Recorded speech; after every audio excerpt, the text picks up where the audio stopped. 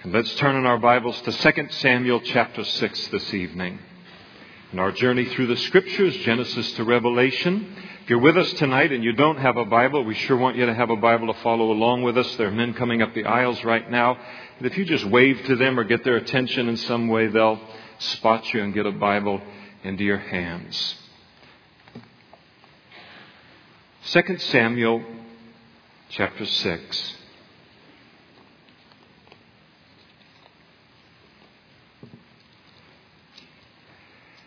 David is now the king over all of Israel, not just the southern tribe of Judah, but the elders of Israel and the people of Israel have now recognized him as the king over all of the land. He has moved the capital of Jerusalem, or the capital of Israel rather, as kind of he was down in Hebron while in ruling over Judah and Judah alone for a number of years. And he is now established, by the time we come to this place in the record, Jerusalem as the capital of the nation of Israel.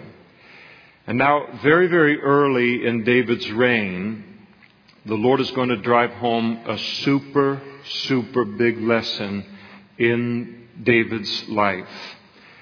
David at this point, very early in his reign, literally has decades of decision making out in front of him. As the king of the most important nation in human history.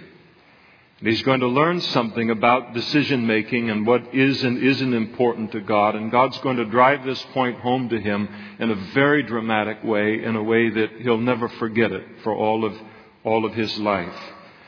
And the lesson that he's going to learn in his service to the Lord, and it's a very important lesson for us in our service to the Lord, is that one cannot do the right thing in the wrong way. But in our service to the Lord, we must always do the right thing in the right way. This goes contrary to virtually all that is done in the world today, where we are taught and it is modeled before us all of the time that the end justifies the means. That if we have a good end or a good goal, then any worthwhile or unworthwhile means of achieving that goal is okay. God looks at that and says, that doesn't work in my kingdom. And he's going to make that point to him. With the God that we serve, for him to be properly represented, the end must be a right end, must be a good end. And the means by which we get there must also be good. Everything testifies and witnesses to him. Once people know that you and I are a Christian, they don't look at our lives and say, they don't differentiate between the ends and the means.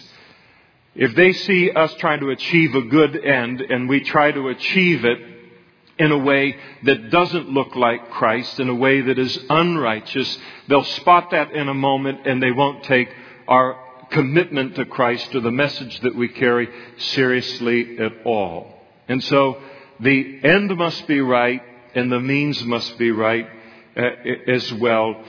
Even more important in this covenant that we're in, the covenant that's been purchased in the blood of Christ. The end and the means both have to glorify the Lord. So David now attempts to do a good thing in a wrong way. And he learns the lesson before the end of the chapter, and this is the lesson that we want to learn. I don't know what it's like for you. I don't know what your perception is of someone being a pastor or working, in ministry in this kind of capacity. We're all serving the Lord in a variety of different ways. But I hit the same thing that you hit in where you are, maybe to a little lesser degree, but it hits all of us. That constant pressure to compromise, to cut a corner. Nobody will know. Hardly anybody will know.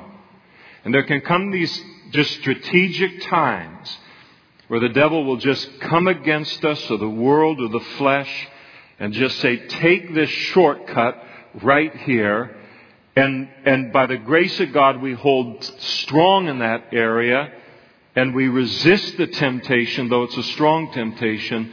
And then for the rest of our life, we're glad that we did. And we can look back later and realize how much damage would have been done. But this is our reality in this fallen world, and the pressure to cut corners in the workplace and in relationships everywhere is just growing by the day. And so the lesson is very contemporary for us. And again, David gathered all the choice men of Israel, 30,000.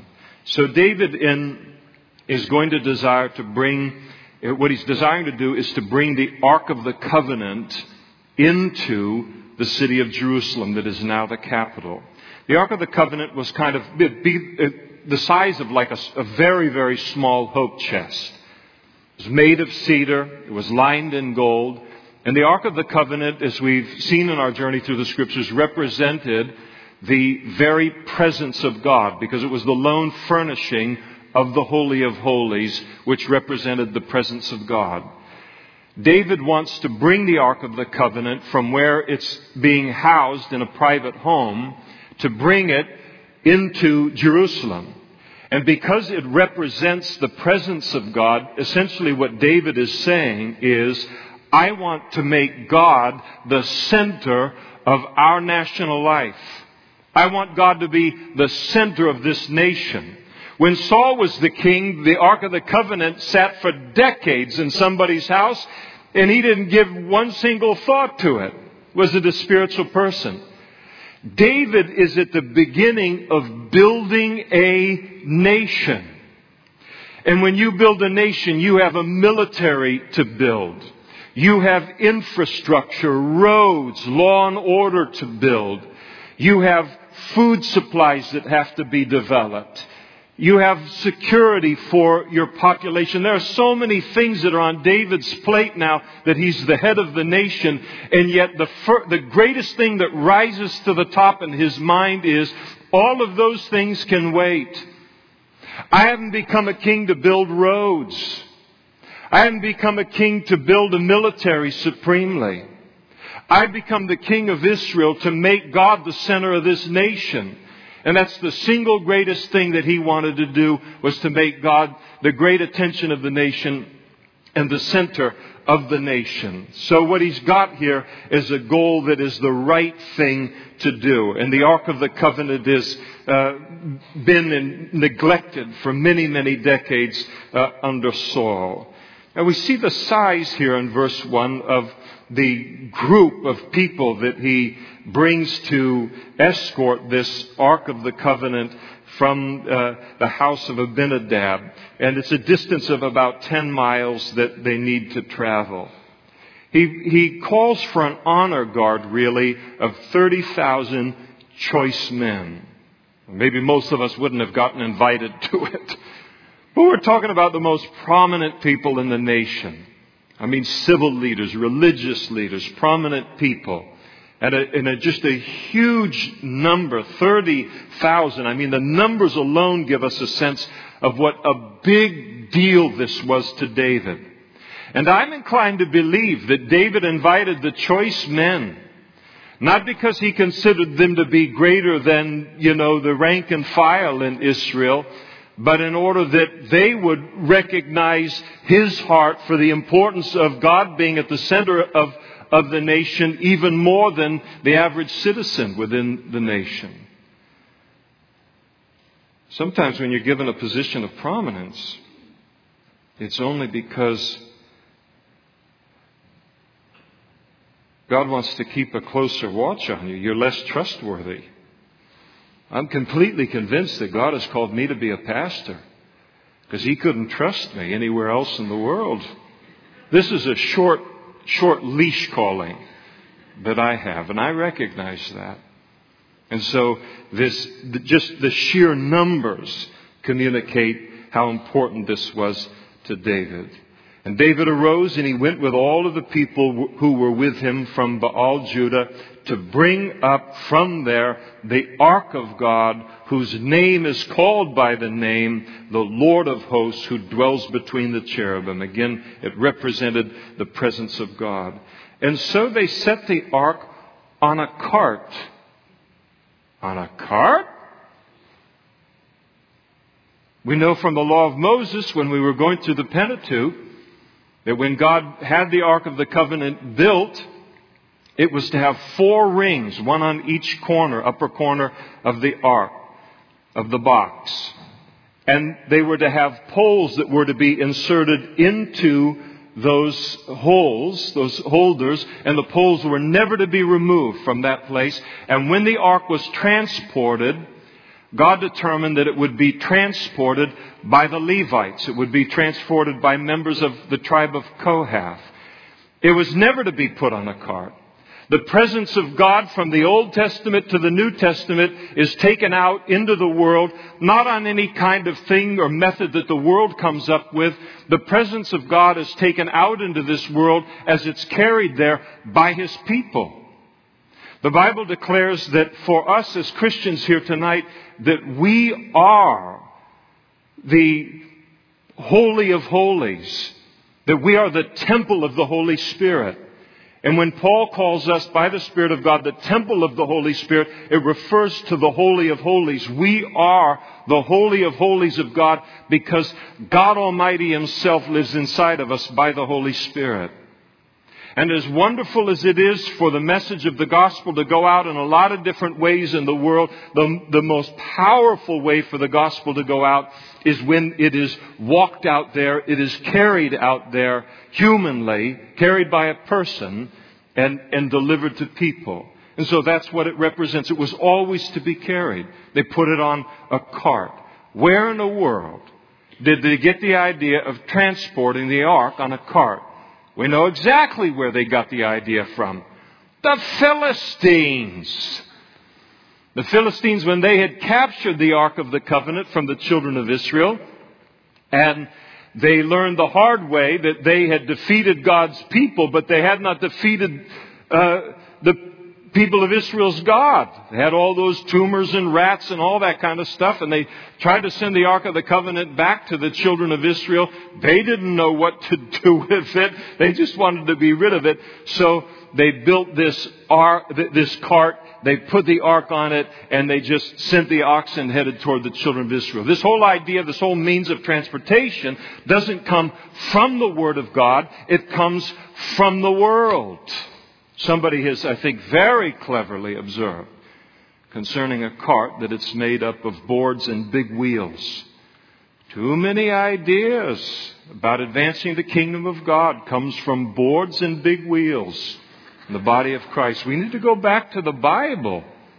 Discover how does God want all of this to be done. And so here is how they determine that they're going to transport it on this new cart. And so they set the ark of God on the new cart, and they brought it out of the house of Abinadab, which was on the hill. And Uzzah and Ahio, the sons of Abinadab, they drove the cart. And so they were supervising the transportation, and they should have known what it was that they were involved in. And so they brought it out of the house of Abinadab, which was on the hill, accompanying the ark of God. And Ahio, he went before the ark, apparently leading the oxen. And Uzzah, he was walking alongside the cart and the ark of the covenant. And then David and all the house of Israel played music before the Lord on all kinds of instruments, of fir wood, on harps, on stringed instruments, on tambourines, on sistrums, and on cymbals. So you can just picture this in your mind. 30,000 people. And all of these instruments are playing. They are dancing. They are praising God. They are worshiping God. They are having the time of their life. We are bringing God back to the center of our national life. And so David, as he looks at this whole thing, he has to be thrilled. This looks like it's going to be the greatest day of his life. This is a celebration that is worthy of God. And so this is what's going on. We know their dancing is occurring. I mean, very, very strong, Hebrew dancing from the parallel account. in 1 Chronicles chapter 13. And so they're doing it all before the Lord. Their motives are right. We're getting back to God. Praise the Lord. Nobody could have accused Israel or David of being indifferent concerning the ark of God as Saul had been. And then they came to Nashon's threshing floor. And Uzzah put out his hand to steady the ark of God, and he took hold of it because the oxen had stumbled, some kind of a rough spot, had got the cart tumbling, and then he put his hand up there to stop, to steady the ark. And then the anger of the Lord was aroused against Uzzah, and the Lord struck him there for his error, and he died there by the ark of God.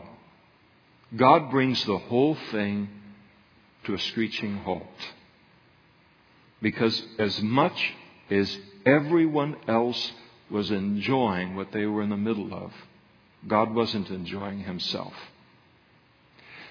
Our worship, our church services, the things that we do for the Lord, they have to be done according to God's Word, or He doesn't get to enjoy it. It's one of the reasons as we head through the Word of God on Sunday morning and Sunday nights and meetings that go on here through the week and all, so often there's that exhortation to live a pure life before the Lord. There's the desire to do things simply here. Sometimes people say, came to church and visited you today and just wanted to let you know that we enjoyed being here. And I'm able to say to them, if you've been here one time, you've seen what we're about. We point people to God in song, and then we point people to God in the Word. That's all we're about. And then God takes that anywhere He wants to take that. But if the room gets taken over and things start to get done in disobedient to God's Word, or we hit a critical mass as a church body, and people are ignoring the importance of purity or holiness, and all of us are walking into the room, dabbling in sin, practicing sin and all, pretty soon God's going to bring His chastening into that environment. Because when we assemble together as Christians, our concern supremely is not that we would be blessed, but that He would be blessed. And we can only have a good time, a truly spiritual time. You can have an emotional time without blessing God, just blessing ourselves.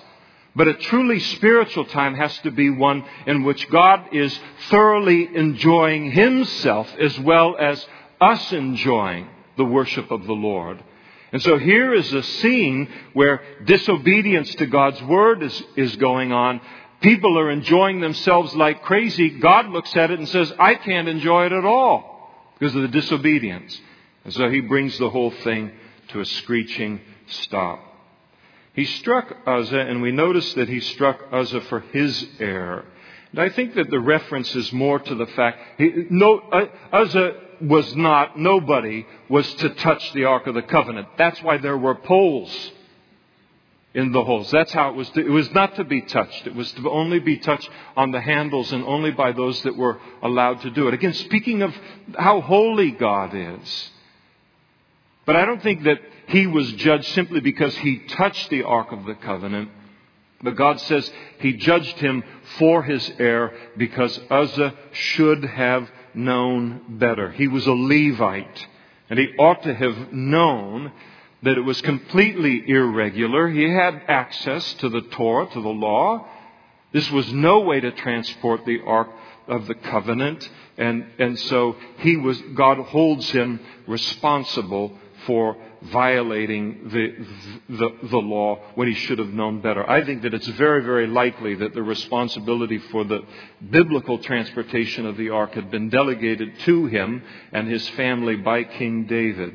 And having been around the Ark of the Covenant as much as he had for so many decades, it would have been a good idea on his part to have searched out the law of God by this time to discover how in the world are we supposed to transport this.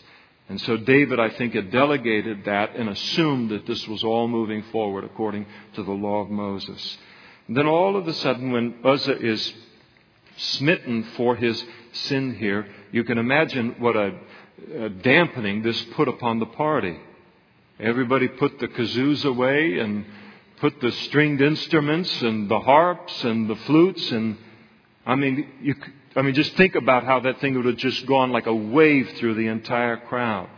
They're just absolutely stunned and shocked by what God has done here, confused. Because what God has done here, and David gets it, is that he has not only smitten Uzzah, but he has publicly humbled David before the people. And David understands it. God is communicating something to David. He doesn't like it at first, but he realizes I have done something wrong here, and we need to discover what that is in the eyes of God. So the lesson is the right thing needs to be done the right way. The right thing can't be done the wrong way. Their motives were good. They loved God. But unless it was done the right way, God couldn't enjoy it himself. And so God just comes in, drops the hammer here, and brings a stop to it. Sometimes people might say, well, why would God overlook the Philistines' use of a cart and not overlook Israel's use of a cart? He holds us to a higher responsibility, accountability. Judgment begins in the house of God, the Bible says. So we know more than the world knows. And so He holds us to a higher standard. And so the importance of obedience. Now, if God had just ignored this and said, well, at least they're getting the ark back into Jerusalem and all, and I'll just have to wink at the rest of it. The reason that God doesn't do that with David here is if he just let this thing go on the way that it was going on, then David and the entire nation would have concluded that obedience is no big deal to God. Or that you obey Him in the big things, but you don't have to obey Him in the small things. Or you obey Him in the end or your goals, but you don't have to obey Him and how you get there. And there's a lot of Christians that think that God is like that. You just aim at something good and you just do it any old way you got to, and God's okay with that. And He's not okay with that. And so if God had allowed David to do this, it would have been modeled before the entire nation that, that's all that matters to God is if you got the right goal, you can use any old means you want to get there. You can lie, you can cheat, you can steal, and God will overlook all of that. But God, I think, in His love for David, He's not going to allow him to begin his reign in this way, because if he does, then that's going to become the way that David does business for the rest of his ministry. A little leaven leavens the whole lump, the Bible says. God knows how to put a stop to it. So God teaches David. He teaches us. He teaches David right at the beginning of his ministry, his most influential years as a king of Israel, that the right thing needs to be done the right way. And God drives that point home very powerfully to him. Now, David's reaction is an interesting one in verse 8. He became angry because of the Lord's outbreak against Uzzah. Don't shout out. Have you ever been angry with God? Don't shout out, please.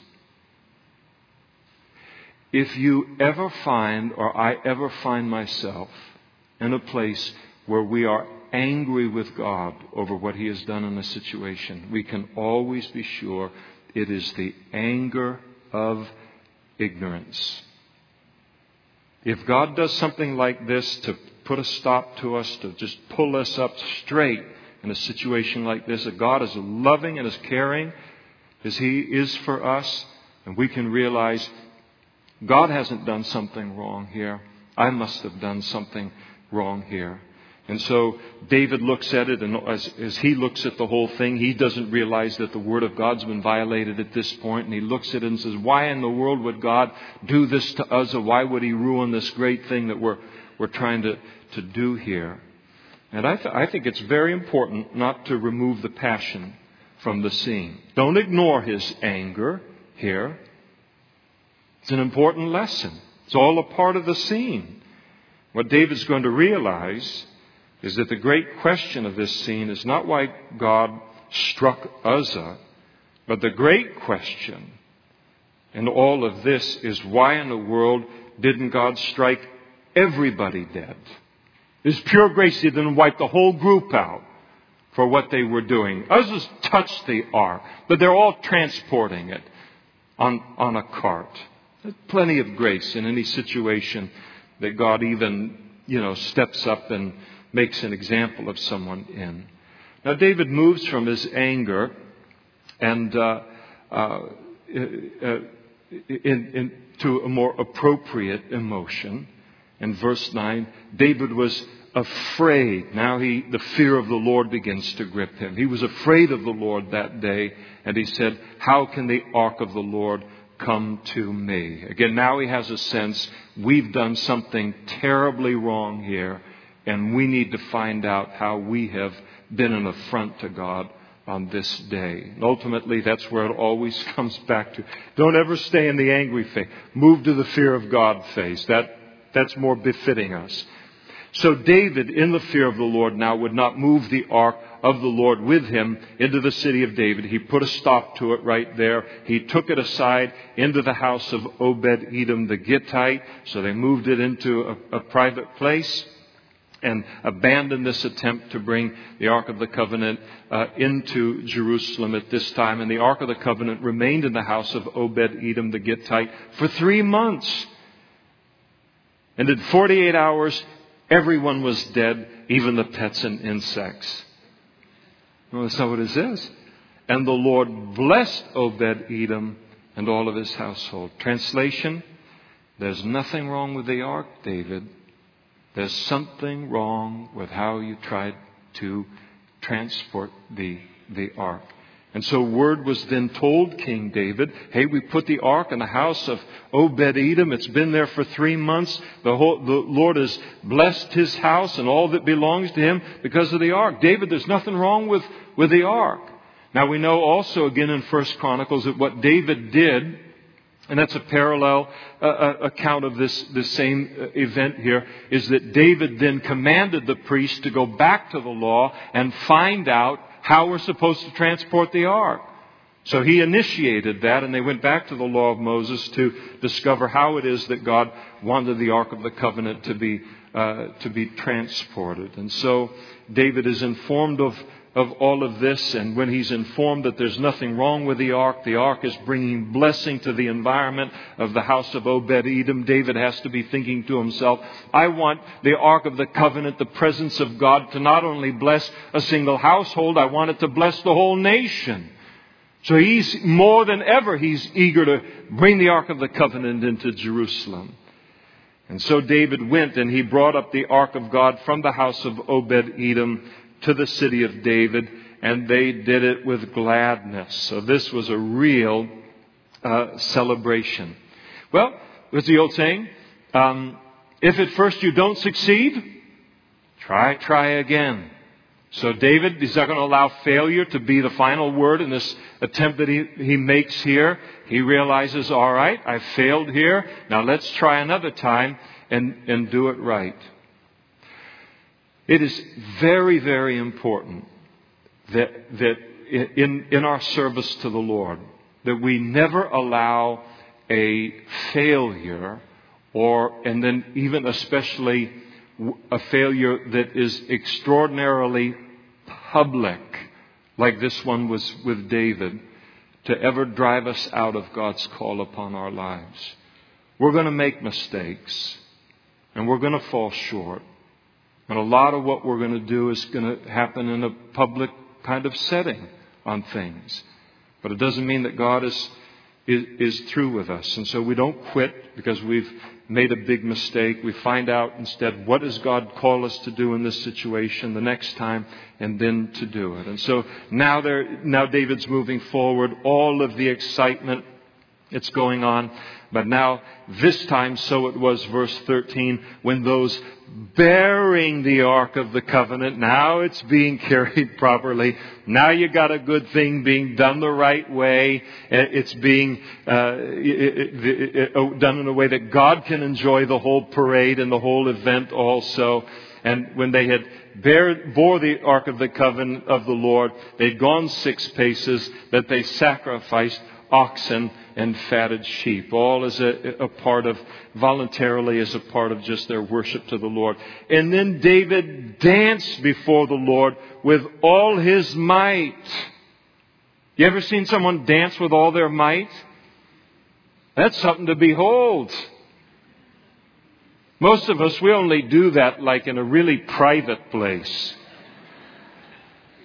But David here, he's so excited about what's going on here, and it's working, and no one's been killed, and it looks like this is going to happen. And he knows now God's heart's being blessed even more than our heart is being blessed. And he's just jumping around, and he's dancing, and he's just having the greatest time.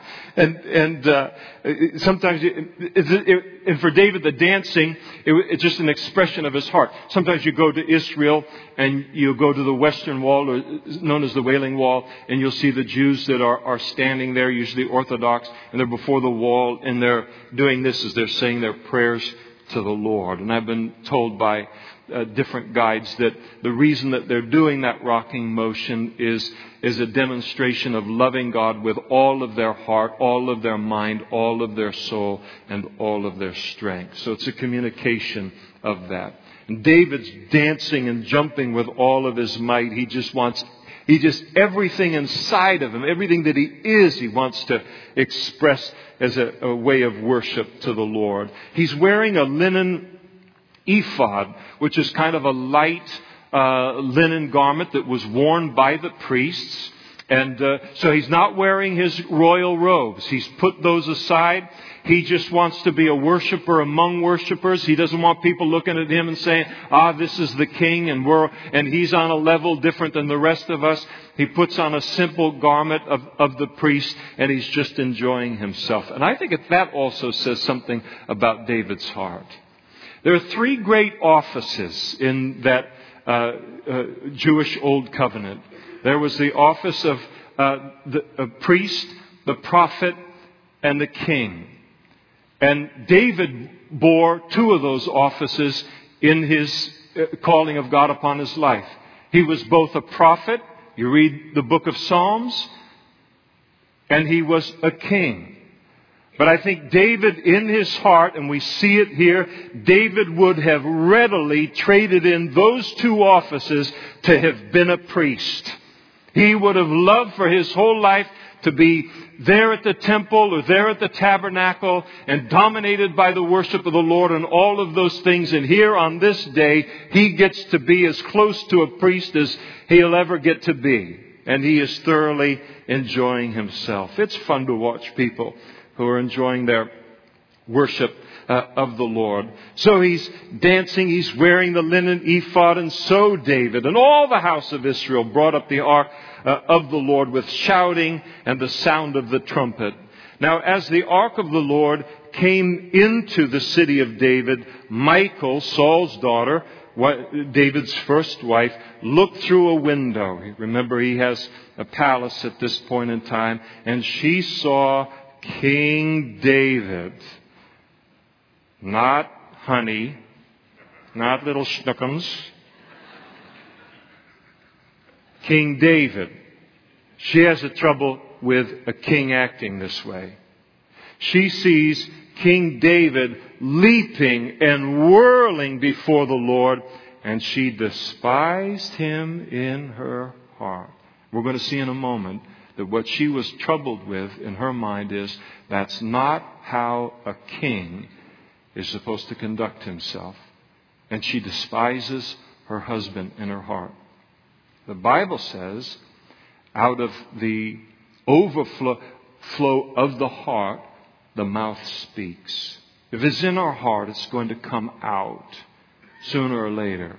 And with her, it comes out sooner rather than later. She despises, she looks at him and just says, this is a disgrace how he's conducting himself. This is no way for a king to act. And so they brought the ark of the Lord, set it in its place in the midst of the tabernacle that David had erected for it. The temple hasn't been built yet. His son will do that. And then David offered burnt offerings and peace offerings to the Lord, representing their wholehearted commitment to the Lord and how grateful they are for a relationship with God, fellowship with God. That's what these offerings represented. And when David had finished offering burnt offerings and peace offerings, the peace offerings were offerings that you could take a portion of the sacrifice that was given to God and a portion was returned to the people, to the worshipers. And so when he had finished offering the burnt offerings and the peace offerings, he blessed the people in the name of the Lord of hosts. And so he gave them a benediction, a God bless you, hasn't this been great? Whatever he said to them. And then on top of it, he distributed among all of the people, among the whole multitude of Israel. We're talking about at least 30,000, and now you and I have shown up. So it's a big crowd, both women and men. Everyone got a loaf of bread. Big slab of meat. God bless you vegetarians. You could give it to me if you want to. There's one on our staff and I'm incurable. I'm so ashamed. And they were also given a cake of raisins. That's Old Testament for dessert. And so all the people departed, everyone to his house. And what David is saying and giving the people all of this food is he's saying, listen, let's not let this celebration stop now. Let's take the afterglow of this great, great day in our history and let's take it into our homes and into our families and let's continue the celebration there. And then David returned, and then notice with the desire of blessing his own household. This has been the greatest day of his life, bar none. He is so excited, and he is so happy over what has happened. And his only desire in his heart is to now take his portion of bread and meat and raisins, to take them back to the palace, to be with his family, and now for him to enjoy and to kind of re-talk through and re-experience all of the events of the day. And wasn't this, there's the next greatest thing to experiencing the event is to go over it with people that you love. He's not done with this day. He's looking forward to a whole evening of just celebrating with his loved ones and his family. And Michal, the daughter of Saul, came out to meet David. She is so disgusted by him. She can't even let him get in the door before she starts to unload on him. She goes outside and begins to speak to him. And she said, how glorious was the King of Israel today, uncovering himself today in the eyes of the maids of his servants, as one of the base fellows shamelessly uncovers himself. So David comes in and he's just expecting to have the greatest time with his family and to enjoy all of it. And before he can even get into his house, she comes out, and you could hardly group a series of more painful things to say to a person on a day like this and to a person who loves the Lord than what she says here. And basically she is saying to David, you made the biggest fool out of yourself today that you could have ever imagined. You didn't act like a king at all today, the way you conducted yourself out there. You think everybody's going to their homes with the afterglow of this great event? They're going to their homes to talk about what a fool you made of yourself. Dancing around in that linen ephod the way that you did, acting just like a commoner. And I mean, it's just one stab after another that comes out of this woman's heart. Now, David had not, and sometimes people misunderstand this, he hadn't been immodest in any way. What troubled her is that David had danced and walked and jumped for 10 miles without his kingly robes on. And she had an expectation of a king that David didn't meet. Well, where'd she get her expectations of a king if David didn't meet those expectations? There'd only been one other king. And that was her father. David wasn't acting like her father. And so she shames him and makes him feel stupid for the decision that he had made. Every single word just designed to really, really hurt him. Now, no one likes to be mocked in life. Not in any area of life. But no one likes to be mocked in the most important area of their life. Nobody likes to be mocked concerning their worship of the Lord. We can disagree in terms of personality.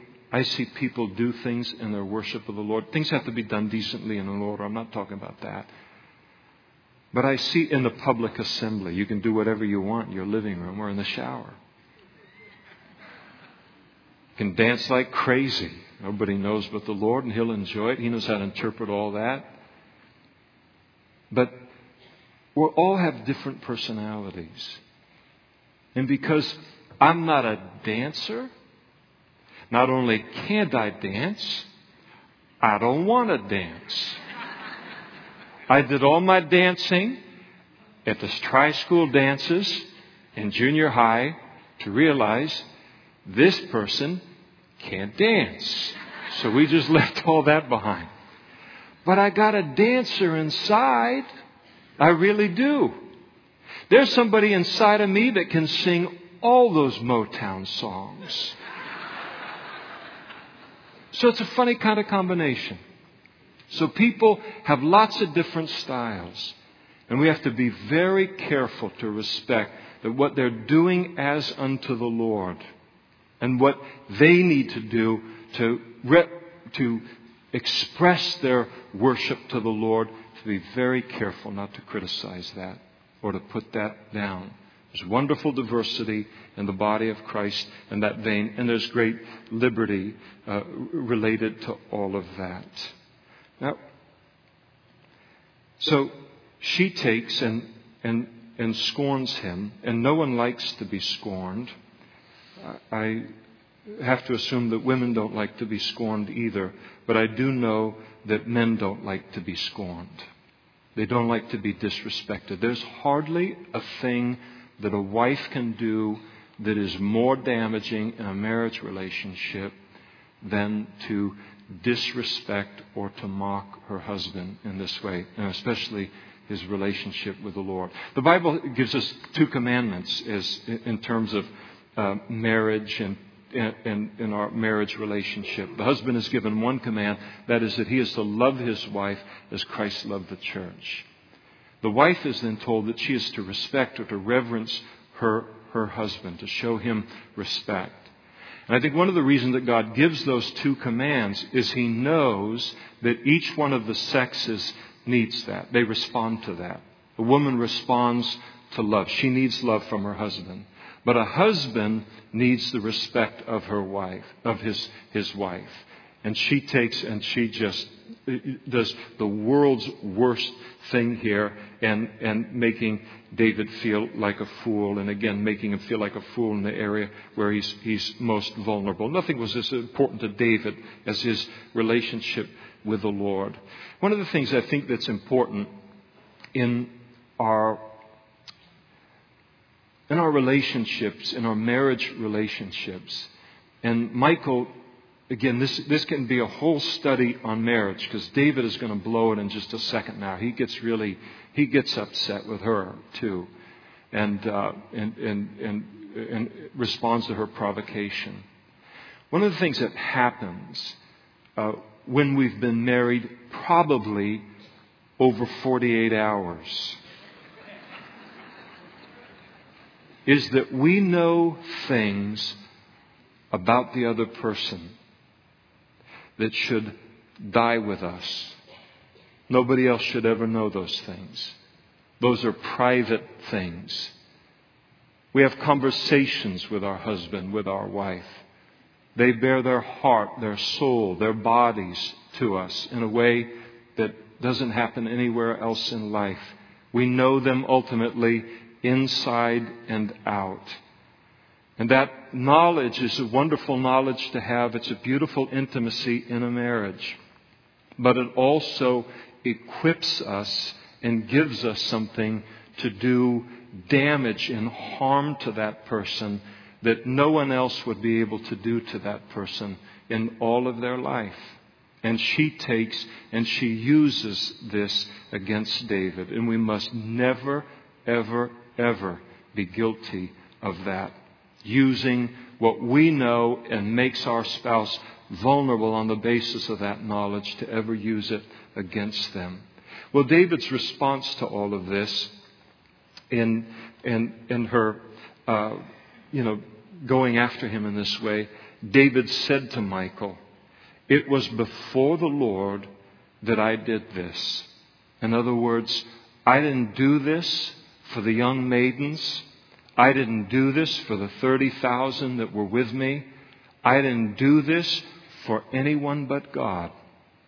You think I danced and I jumped and I sang and I played with all of my heart because I was trying to do that for some part of this audience of 30,000? I was completely lost in God. The old saying, an audience of one. That's where David was in all of this. This was completely to the Lord. I wasn't concerned about what the maidens thought or anybody else thought. That may be how you operate in your relationship with God and your worship, but that wasn't a part of what I was. It was before the Lord, and then now David gets a little dig in, who chose me instead of your father and all his house to appoint me ruler over the people of the Lord, over Israel. You are comparing me to your father. And God replaced your father as king because of his utter lack of spirituality and his unwillingness to be obedient to God. You should find a different standard to hold me to, a different standard for defining what is right in the eyes of God. And so he rebukes her for comparing him to her father. Therefore, I will play music before the Lord. So this tells us he was on one of those instruments and having a great time. And we know he could do it because he calmed Saul when he was under the demonic attack. And therefore, I will play music before the Lord. And I will be even more undignified than this. All of this dancing and celebrating that you think was so terrible. And I will be humble in my own sight. But as for the maidservants of whom you have spoken, by them I will be held in honor. Michal, what you don't understand is that what I did out there is an extension of my relationship with the Lord. Has not hurt how the people will esteem me as king at all. But because you don't have a spiritual side to your life, and clearly she didn't, you don't realize that something wonderful happened in their lives. Between me and them and me as their king, they enjoyed what it was that they saw, and they respect it in a leader. This is the kind of king that they want, even if that's not the kind of king or husband that you want. And therefore, Michal, the daughter of Saul, had no children to the day of her death. And so David never went in from that time forward and never had sexual relationships with Michal again. And so she died childless as it relates to David's relationship with her. That was a shame in the culture. And so David might have been wanting to shame her. There's also what David was probably doing in all of this by not going into her sexually and having relationships with her. He's leaving absolutely no possibility that he will ever produce a child with her, and no possibility of uniting the house of Saul and the house of David through a child coming from David and Michal. And so maybe David saw that coming. He didn't want a son to rule coming from so unspiritual a mother as Michal, and to create that kind of confusion. And so he said, I'll just nip that at the bud and make sure that doesn't happen, and that isn't something that we face as a nation. So we'll stop there tonight, and we'll pick things up in chapter 7. It's an important lesson, familiar territory for many of you, and then many of you tonight, it's the first time you've ever been through this chapter. But it speaks a lot to us about our personal relationships. I think that one of the great things that I didn't mention that I do want to mention concerning Michal, in the body of Christ, if a person becomes a mocker or a scorner of other people's worship of the Lord and other people's relationship with the Lord, they will end up spiritually exactly the way that Michal ended up physically here. And that is, they will end up isolated and they will end up fruitless. If you have in your heart by nature a critical spirit, a tendency to mock the sincere worship of other people, you have to be careful of that and repent of that. Because if that goes unchallenged in your life, it'll be months down the road or years down the road, and you'll turn around and you won't have a friend in the world. You'll be living your Christian life all alone, because no one will ever want to make themselves vulnerable to you, because they'll be afraid that you will then do to them what they've heard you do to others. A critical spirit, and it's the craziest thing, because people that possess this, it takes the Lord to open up our eyes that we have it. And everybody has it a little bit, and God has a way of softening us through the years. But so often a person ends up isolated. Nobody ever calls. Nobody wants anything to do with them. All of this kind of thing. And they can't for the life of them realize what's happened to them and that they've done it to themselves. And then they only compound the problem by considering it to be everybody else's fault. And they never look at it and say, I have driven every single person away from me because of how I mock people and make fun of them because of some vulnerable thing that I have seen them do or something that I disagree with. And so tonight, in this passage, it's a very, very important passage, and it's a temptation that we deal with all of the time. We must always do the right thing in the right way if we want God to enjoy Himself. If we want God to look at our lives and enjoy what He sees. And there's tremendous pressure on us to go different from that. But this passage wonderfully and powerfully drives home that lesson. I just pray tonight that by God's Holy Spirit, every time we need to be reminded that the right thing needs to also be done in the right way. Tax time is coming. Whatever it is, however large, however small, that God will remind us of this passage and keep our lives in a place that are a blessing to us, but also bring pleasure to Him. If the worship team would come up, I'd like them to lead us in a couple of worship songs before we close here this evening. And just